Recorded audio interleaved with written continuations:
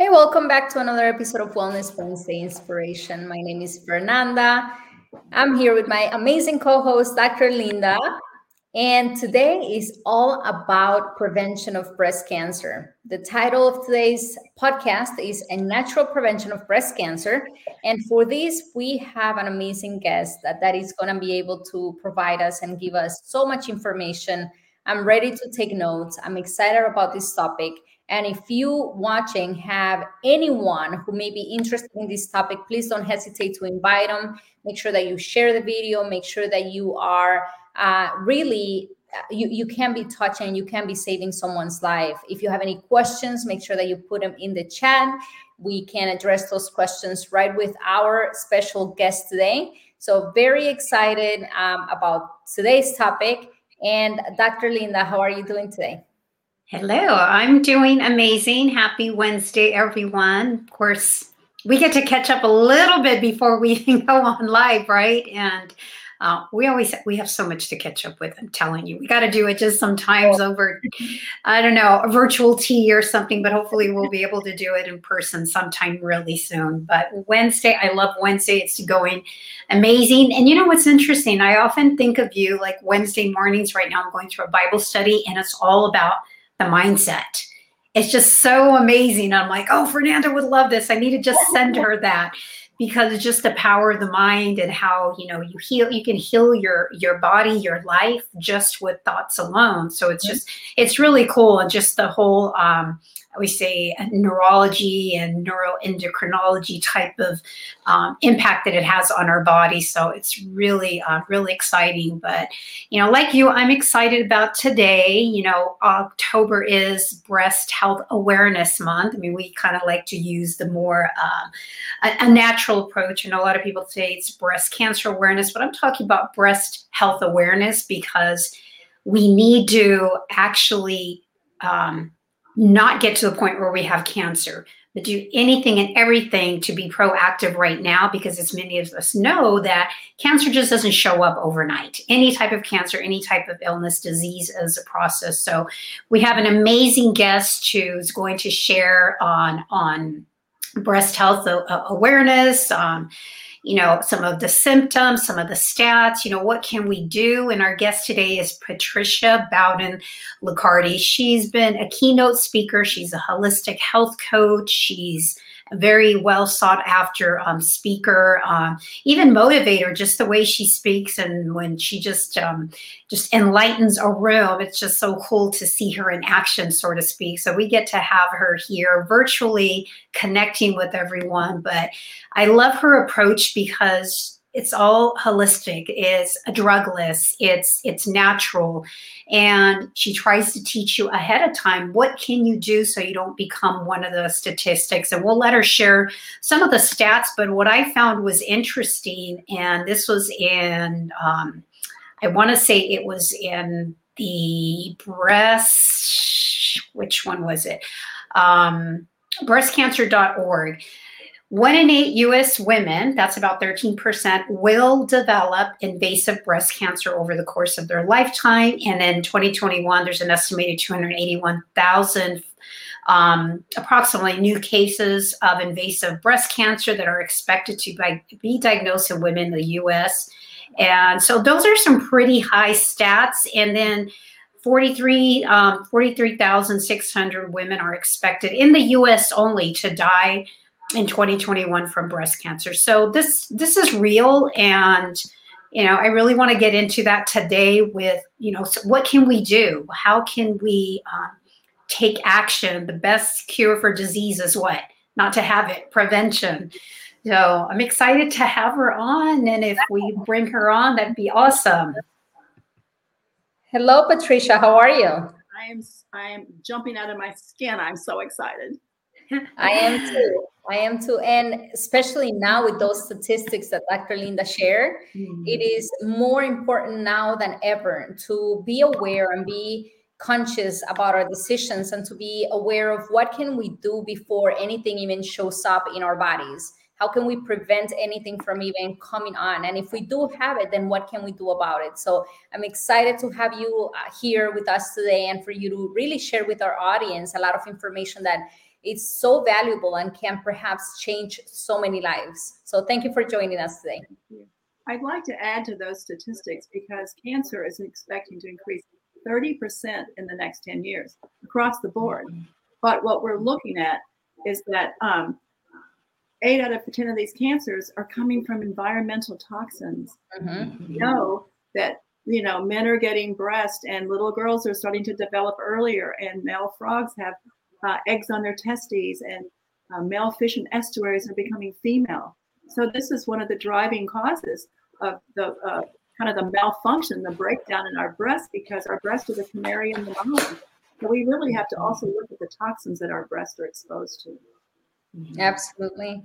And I want to perhaps start off by, and I know that Carlinda shares some stats, but if someone is out there and listening and it's wondering even what are the symptoms of breast cancer, what are the symptoms that one should be aware of, and maybe just paying attention to that, may not even know that something's wrong. So what can someone look for as far as symptoms? Well, there's dimpling. There is breast change in breast size. There is secretion from the nipples. If there's a lump and it's hard and it doesn't move, that's something to look at. And Dr. Christian Northrup says, if you ever dream or your intuition tells you it's breast cancer, listen to your inner voice. But what I'm seeing as a thermographer, I do thermography. That's the earliest detection of breast cancer with infrared, and I have a practice in New York City. I am seeing an overabundance of women coming to me with dense breast. And Dr. Linda, you obviously know about dense breasts, right? 49% of women have dense breast, and it's not abnormal. But if they are relying on conventional screening, because of the density, it has connective tissue, fibroglandular tissue, and it's white on a mammogram, and it's very hard to see. So if women are relying on I would say, conventional screening, looking at anatomy and not heat, the chances of them getting breast cancer is 75%. There's nothing wrong with having dense breast, but if they're using that screening, they're going to get false negatives. Mm-hmm. What I'm seeing more of is women with fibrocystic breast, and that could be lumpy, but that's also known as estrogen dominant. And it shows up in thermography looking like leopard spots. So we see it in men, we're seeing it in teenagers, and these are estrogens that can't be tested on hormonal, routine hormone testing because it's coming from outside of our body. There's xenoestrogens, and you think about, I avoid plastic bottles and I, don't use saran wrap. I'm sorry, but my yogurt comes in plastic container. It's so hard to stay away from plastic. So we always say, don't wait until you find something. Do a thermography. Thermography you can bring a child in because it's just your body in front of the camera unclothed, and it's giving off infrared information. That's all it is. It's just heat. Cancer is hot, and nothing else isn't. So if it's a lump, bump, or a cyst, it's not hot, then it's benign. So it cuts out 80% of biopsies. That's pretty big. That's National Institute of Health, that 80% of biopsies from a mammogram are benign. Well, that's the good news. But then why being biopsy? Because now they're knowing the biopsy can actually create metastatic breast cancer. But from the age of 20, women should start seeing the condition of their breast because they can see in live time what's on their breast. What's the toxins? What does it look like? What's the lymphatic backup? I mean, to me, it's like a no-brainer. I want to know what my breasts look like. I want to know the toxins that they're carrying. And I want to see 6 months later, after doing a detox and a protocol with natural, sulforaphane, dim, iodine, those plants that our breasts love. Well, then you see 6 months later, like, yes, my breasts love these. They look good. They're healthy. So you mentioned something interesting, because when there's a lot of recommendations for mammograms at a specific age, and I believe it's more like in the 40s if there's a history of breast cancer in the family, and usually right around in the 50s for a lot of women, and it's like tested. I think it's every year, every 2 years. But what you're saying right now too is there has been an increase in breast cancer as a result of a lot of the environmental toxins. So what are the biggest ones that's maybe not so obvious or obvious to people? What, the toxins? Yes. I mean, something every day. You just named like the containers we get our yogurt in, but there's something that everybody comes in contact with every day. Well, there's bisphenol A, there is phthalates, and then they've done blood tissue samples and found that almost all women had, oh my goodness, I'm going to go blank. It's the one that's in deodorant. Oh my goodness, I'm going blank on it. Well, aluminum? No, it's not aluminum. We see aluminum in a lot of the trying to get my audio here, and in a lot of the deodorants. Yes. Well, anyway, the chemicals that are in the deodorant, and we're also we're looking also, in Chinese medicine is not just that they say, there's a deficiency and then the excess. We're living in an excess of toxins. And we're also living in a deficiency of like vitamin D, of iodine, of magnesium. Not that magnesium would affect the breast, but on the breast level, we're seeing huge deficiencies in iodine and vitamin D. And they've actually done studies at University of Albany. They took breast cancer cells in a petri dish, and they put vitamin D on it, high levels. In 2 days, it shriveled up. And you know how they found the connection between the environmental estrogens and breast cancer is that I think it was at Duke University. They had the test tubes. They had the breast cancer cells in it, and they started proliferating. They were like, wow, where's this coming from? They realized that the test tubes were leaching. So what they did, they took all these household plastics, they chopped it up, they put it in a petri dish with some saline, and it was like gasoline on fire. The breast cancer cells were proliferating. So it's, we live in a time of plastic. Did you ever see that movie, The Graduate, Dustin Hoffman? You girls are too young for that. No, but anyway, they said, son, the future's in plastic. Mm-hmm.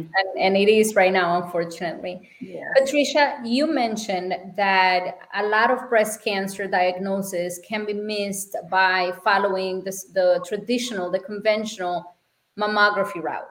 Correct. And when I was in clinic and I was doing a lot of breast exams, digital breast exams, I was also at the time I was working at a university hospital, and there was a lot of studies going on that even digital breast exams were not even recommended anymore because you can miss so many of those lumps, especially if the breasts are very dense.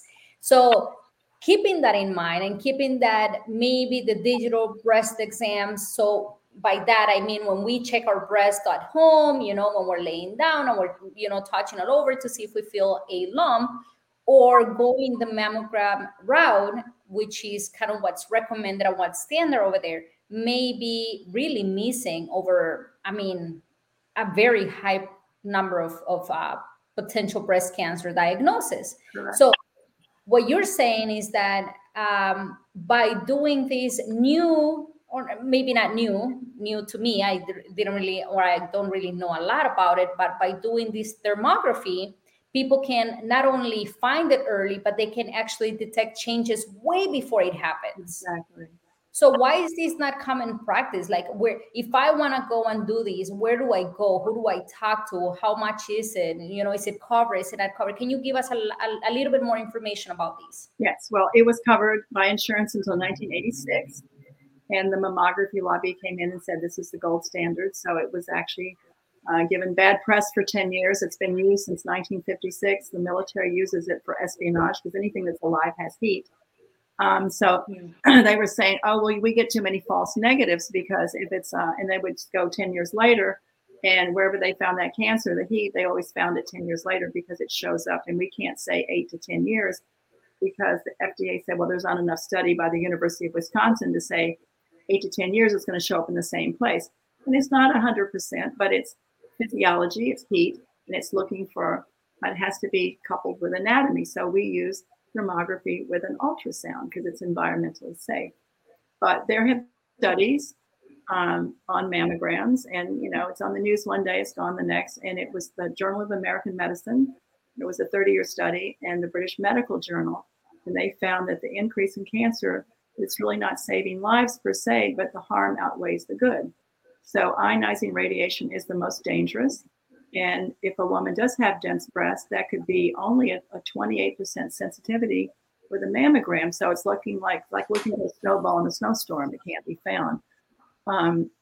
I don't know why they continue to radiate a woman knowing that she has dense breasts, and they know they could just read it on their website that's not the most effective test and just let her have an ultrasound.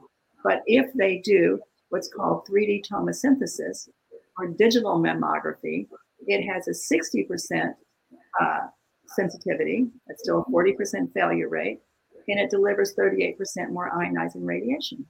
So, radiation is what we want to stay away from. And of course, mammograms have saved many women's lives, but it's on the model of once they find it, it's treatment. It's not prevention.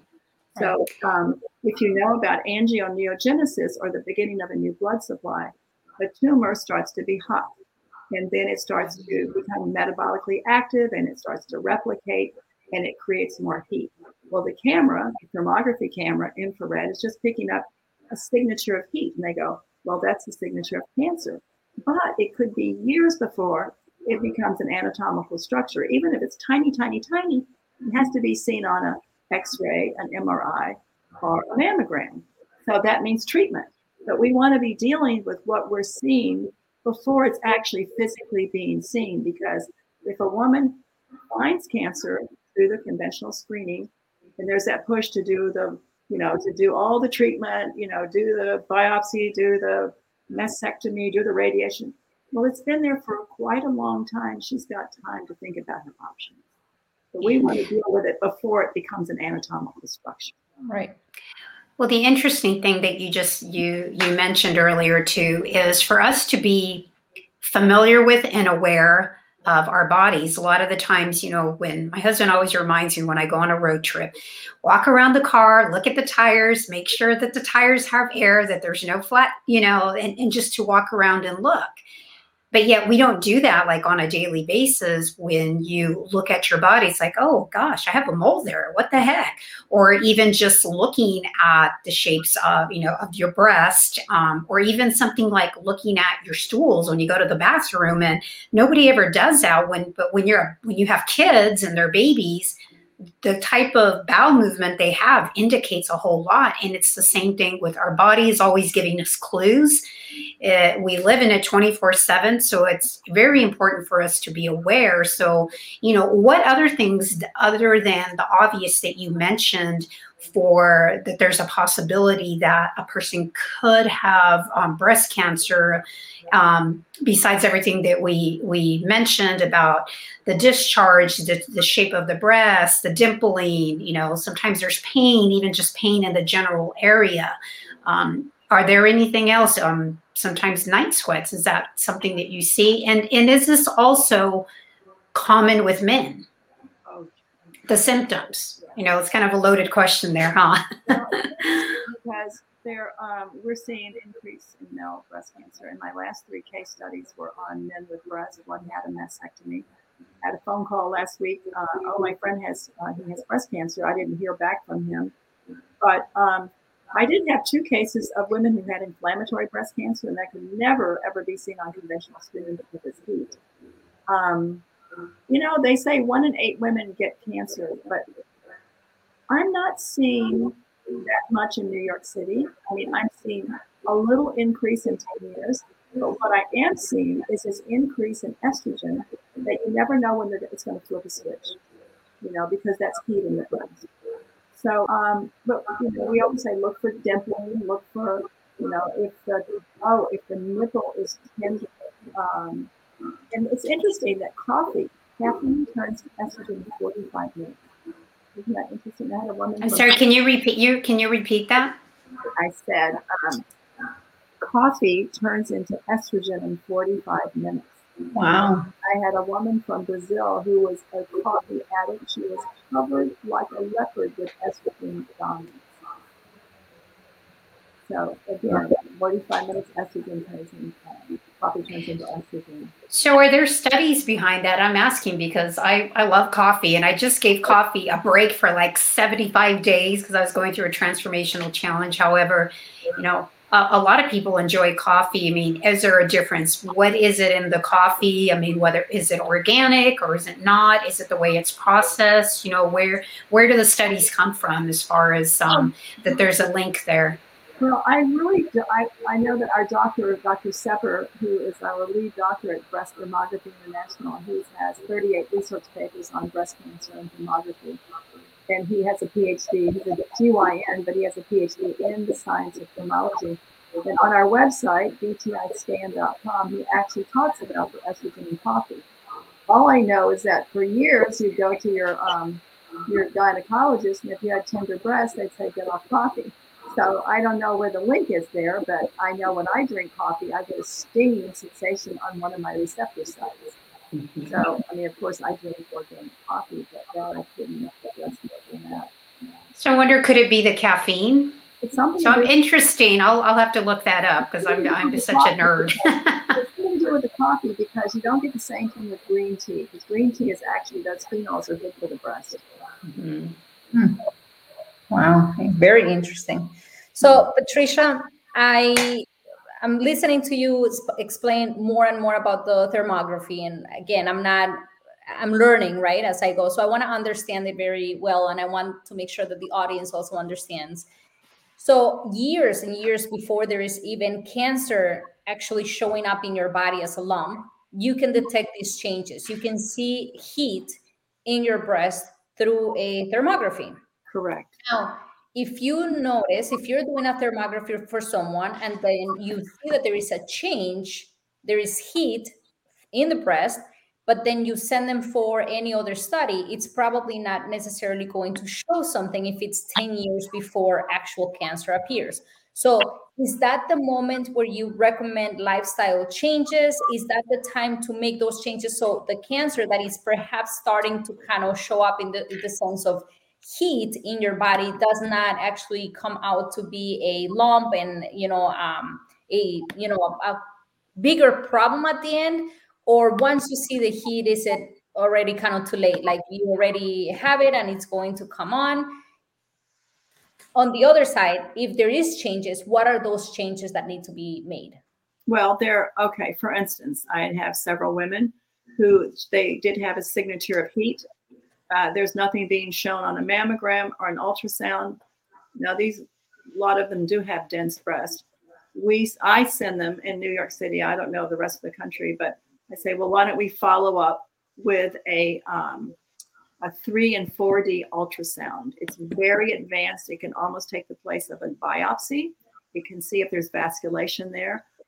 There's the RGCC test, and it's called the RGCC Greek test, like Greek Isles. And that is a very advanced tumor marker, and they can see if there's a circulating tumor of the blood, and they put it to about 40 different natural compounds, like sulforaphane, DIM, broccoli seeds, poly, MVA, so many things, and they can even do chemotherapy with it. But it's very personalized for that particular blood. And I've had 3 women, one even had ovarian cancer. They went into remission. So the blood testing is something, and then they want to monitor it. And there's the AHCC mushroom that comes out of Japan that has over 20 human studies. One is on breast cancer, and it turns off breast cancer stem cells. And those are medical mushrooms, and they're used in over 1,000 clinics throughout Asia. And what it does, it increases. We know that, well, why does anybody get breast cancer? Why does anybody get cancer? There's a break in the immune system. But if it can increase the NK killer cells by 300 to 800% within a month, the dendritic cells, the white blood cells, the T cells, that right there is going to give a woman some stamina in protecting her body with any cancer. Sulforaphane, they found that the seeds of broccoli, we know about the broccoli sprouts, and a lot of companies use the broccoraphanine, but now they found through Johns Hopkins that the seed actually has more efficacy than the actual sprout. And again, it goes in and turns off breast cancer stem cells. Vitamin D is an apoptosis. It kills cancer cells. Iodine.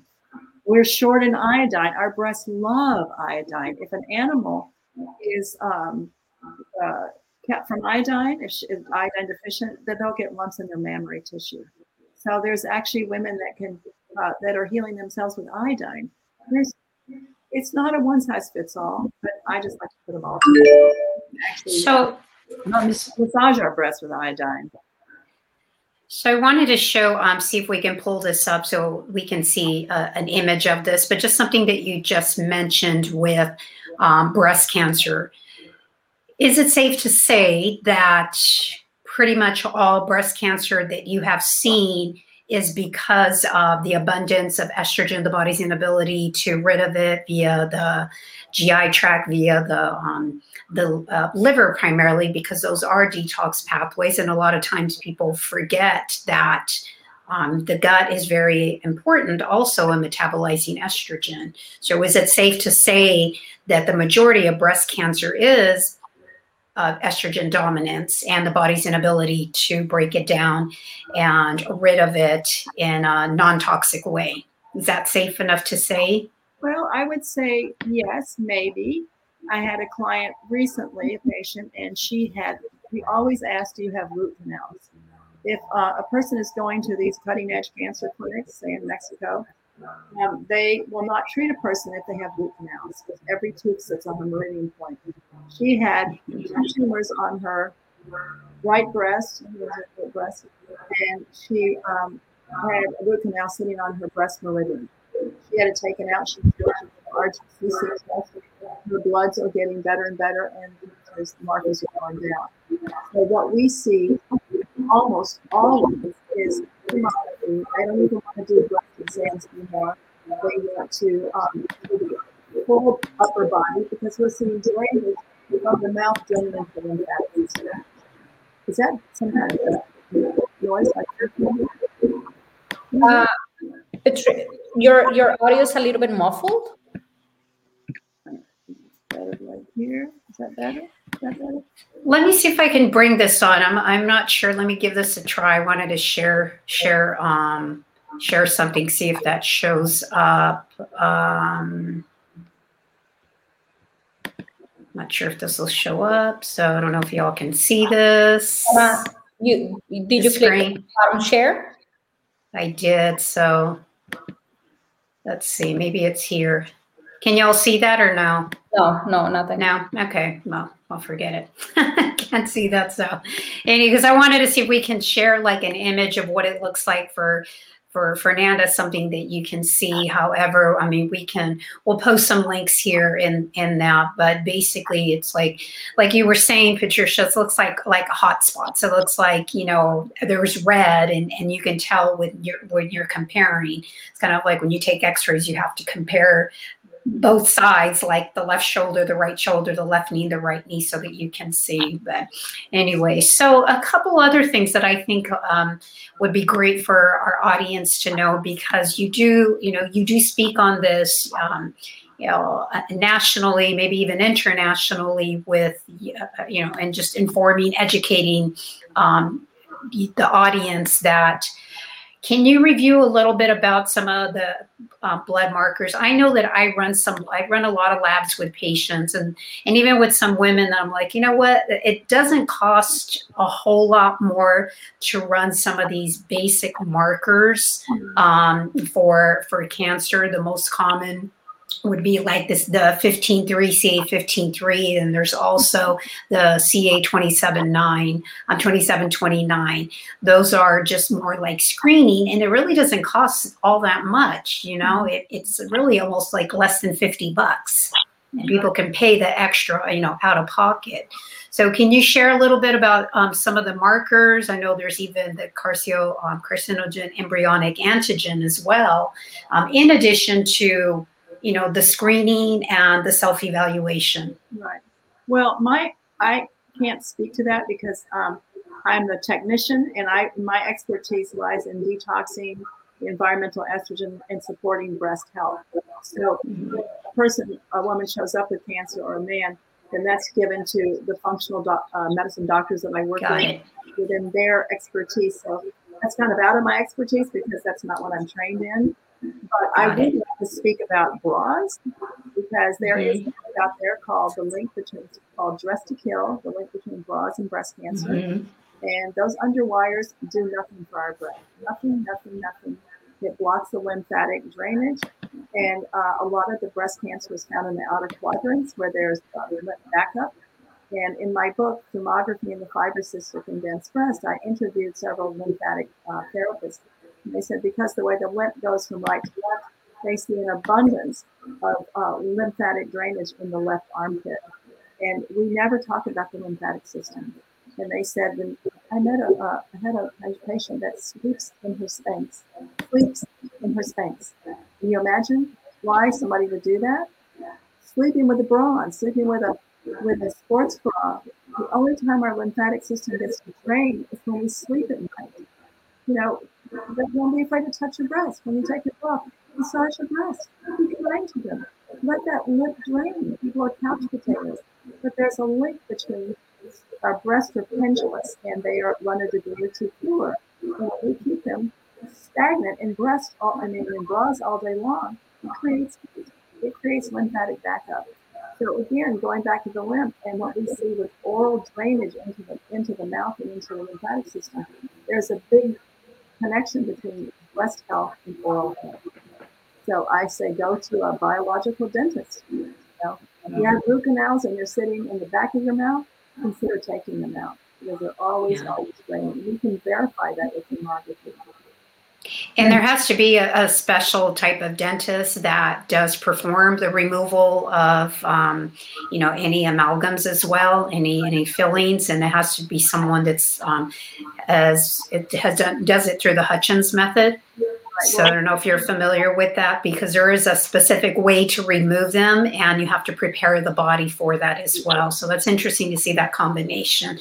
So in addition to some of the, what you've mentioned, the awareness, examination, thermography, proactively, you specialize more in detox of this.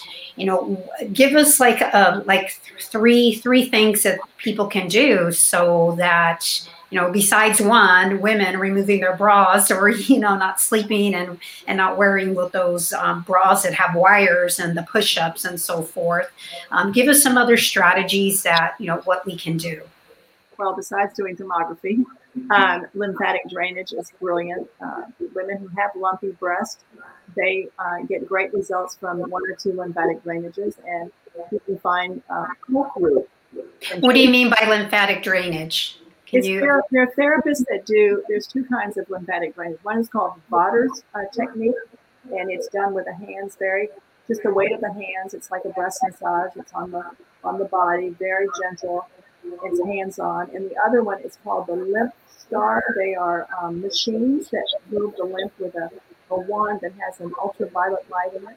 We go a little bit deeper. But many women who have lumpy, tender breasts, they get results after a lymphatic drainage. Again, it's letting the lymph drain from under the arms, under where the bra would sit at the sternum. Increasing fiber in the diet because the estrogens is taken out through bowel movement. So the more fiber we have, the more flax seeds, that helps remove the estrogen. What else are they going to talk about? Lost fiber, lymph. Our breasts love everything green. Green juices, green. What makes the best breast milk? It wouldn't be like French fries and wings, right? So we want to have healthy breast milk, even though you're not nursing, but the breast thrive on sulforaphane, broccoli, the cruciferous vegetables, barley, grass, all things green. And red meat's not so kind to our breasts. And exercising. And one of the questions that I had for you, going back to thermography, is because that's such an important thing for prevention of breast cancer or early detection. Also, when should one start to go to get screened with thermography? At what age and how often?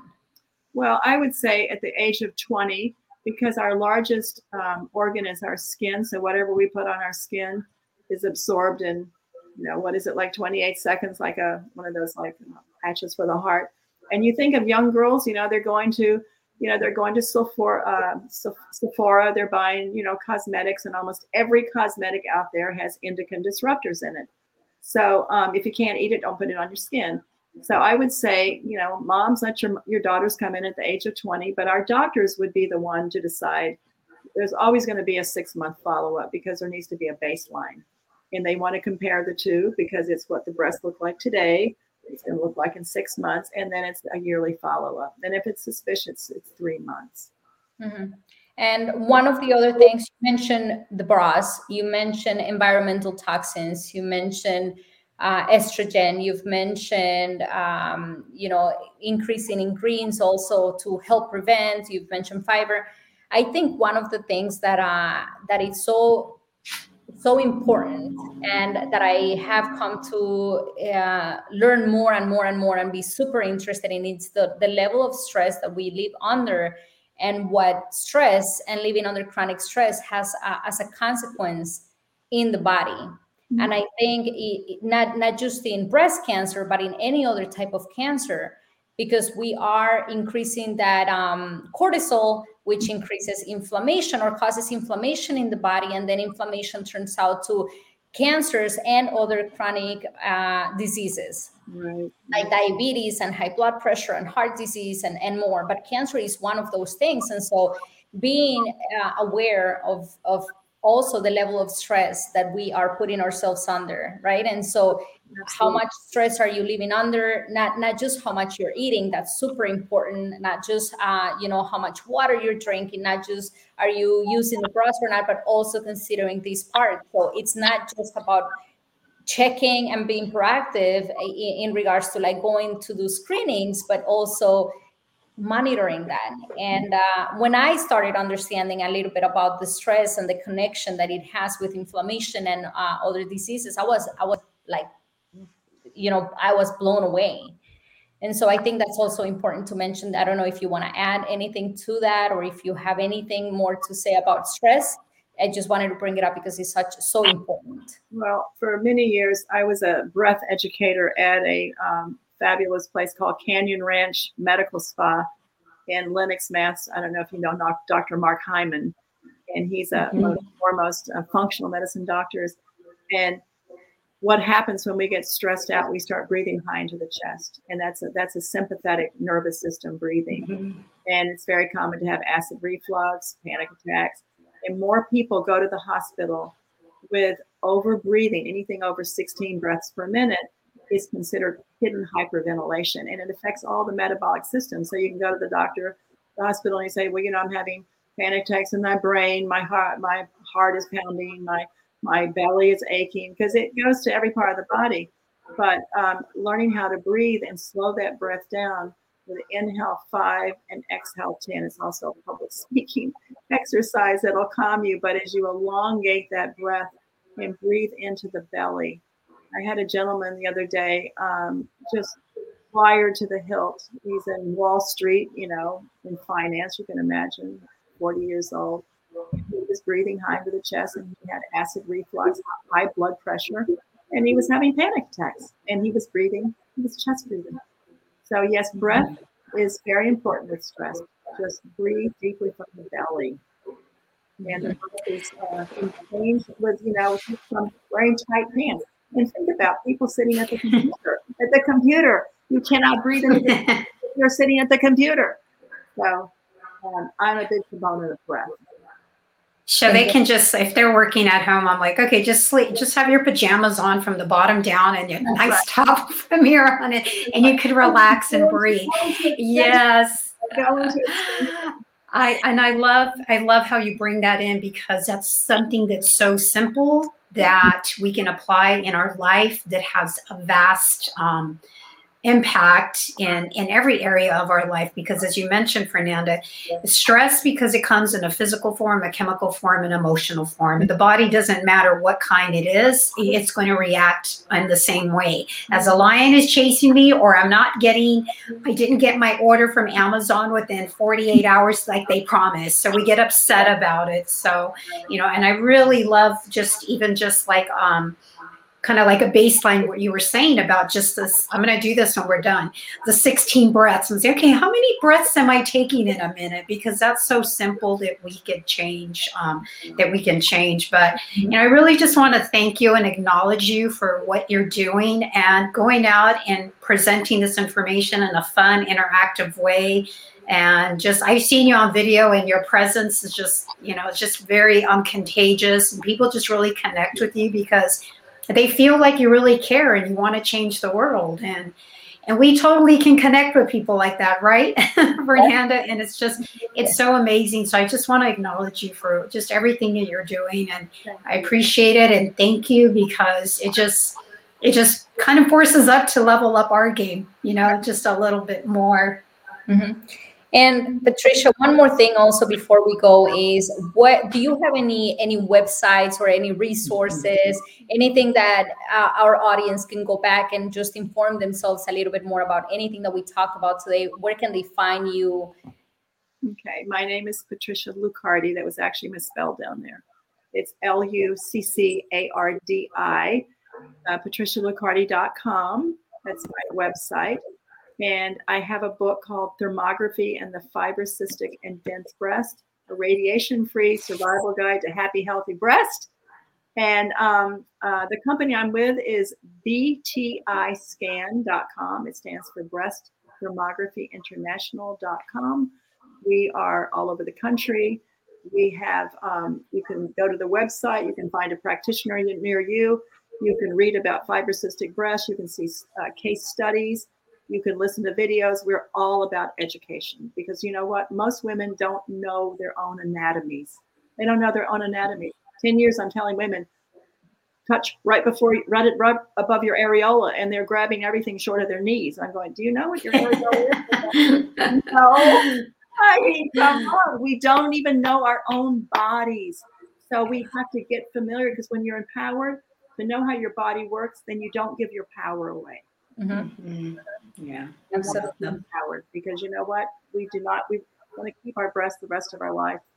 And same with even learning about this thermography, and being able to go to their provider and ask, okay, what is it? And can you tell me more about it? And can you give me an order? Does these, am I a good candidate? Can you, but we don't know, you don't know what you don't know, right? And so if somebody who is a specialist with a title is telling you this is the way to go, and you're just gonna go get mammography starting at the age of 50, and you don't know any better, then you cannot advocate for yourself. So what about people doing 20 and 50? What's going to happen there? There's no speed. Right. All the changes that are not being detected, right? And so as you know better, as you educate yourself, you are empowering yourself, and you can advocate for yourself in a much greater way. So and that's what we said at the beginning, right? This information can really change lives, because as you become more empowered, you can advocate for yourself and for others as well. So let me just put this last one in. Most doctors, because they're not familiar, so they say thermography doesn't work. There's no science behind it. There are over 800 published articles on breast cancer and thermography in the Index Medicus. So it's been there for a long time. Again, it was covered by insurance until 1987 or 86. And what would be wrong with trying to get more information? We're just trying to acquire more information. There's nothing wrong with that. So again, it's safe for any age. You can bring a baby in, you can be nursing, because it's just imaging the heat that's being radiated out of the body. Mm-hmm. And we all have infrared heat coming from it. That's awesome. Very powerful. Thank you so much, Patricia, for taking the time to share your knowledge with us. I appreciate it. And I was taking notes. I really learned so much today. I got to go back and kind of just rewatch it again and see what else I missed. But I appreciate it very much. Thank you so much. Yeah, thanks again. All right. Thank you. We'll see you guys again. week. Yeah, we'll see y'all next week. PM Pacific time. I think the time is changing next week. No, not yet, right? In 2 weeks? November. Yes, Okay, a couple weeks. we'll see you guys next week at the same time. Thank you again for connecting with us. Have a wonderful day. See y'all.